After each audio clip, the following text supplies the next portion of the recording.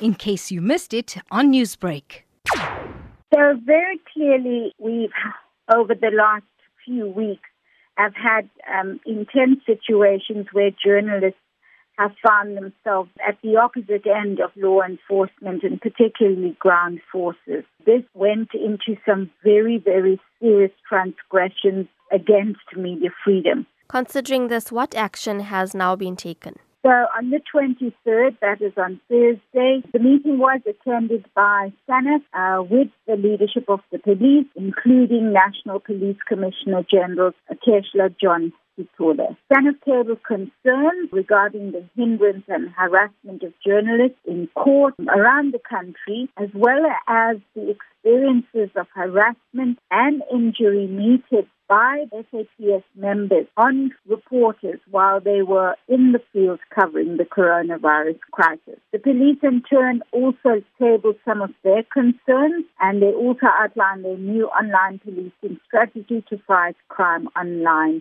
and this relating to various aspects around cyber security and cyber crime. The meeting agreed that the specific incidents and the relationships between journalists and the various units of the South African police was primarily mutually cordial, but that there were incidents that were worrying. Further, the meeting decided, and I think this is very important for the relations between the media and the South African police services going forward, and that was a recommitment to the Memorandum of Understanding, which was signed by SANEF and the South African Police Services 10 years ago.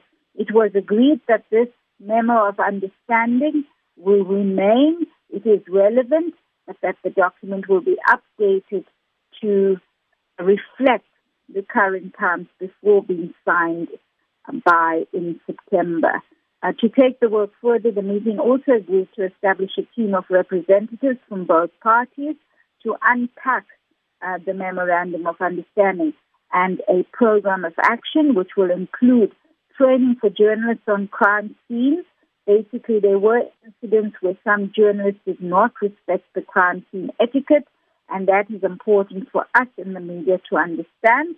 But in the end, the police officers themselves to receive training on the critical role of the media in covering crime and protest. Would you say that it has been increasingly difficult for journalists to exercise media freedom, considering the COVID-19 regulations in places? There has been some difficulty, and all of the incidents that were brought to our attention, particularly in the courts, were raised with the judge president, and we've come to some kind of agreement there from a SANEF position where there will be online hearings where possible. We saw several transgressions in the Western Cape, and these are being dealt with. So the online position has been dealt with where there are gaps in terms of the online situation. We've dealt with that as well. In KwaZulu-Natal, we saw that some journalists weren't allowed entry into the court due to the high numbers, and this particularly around the matter involving the former ex-Equini mayor's case, Zandile Gumede. On that front, we've now gone back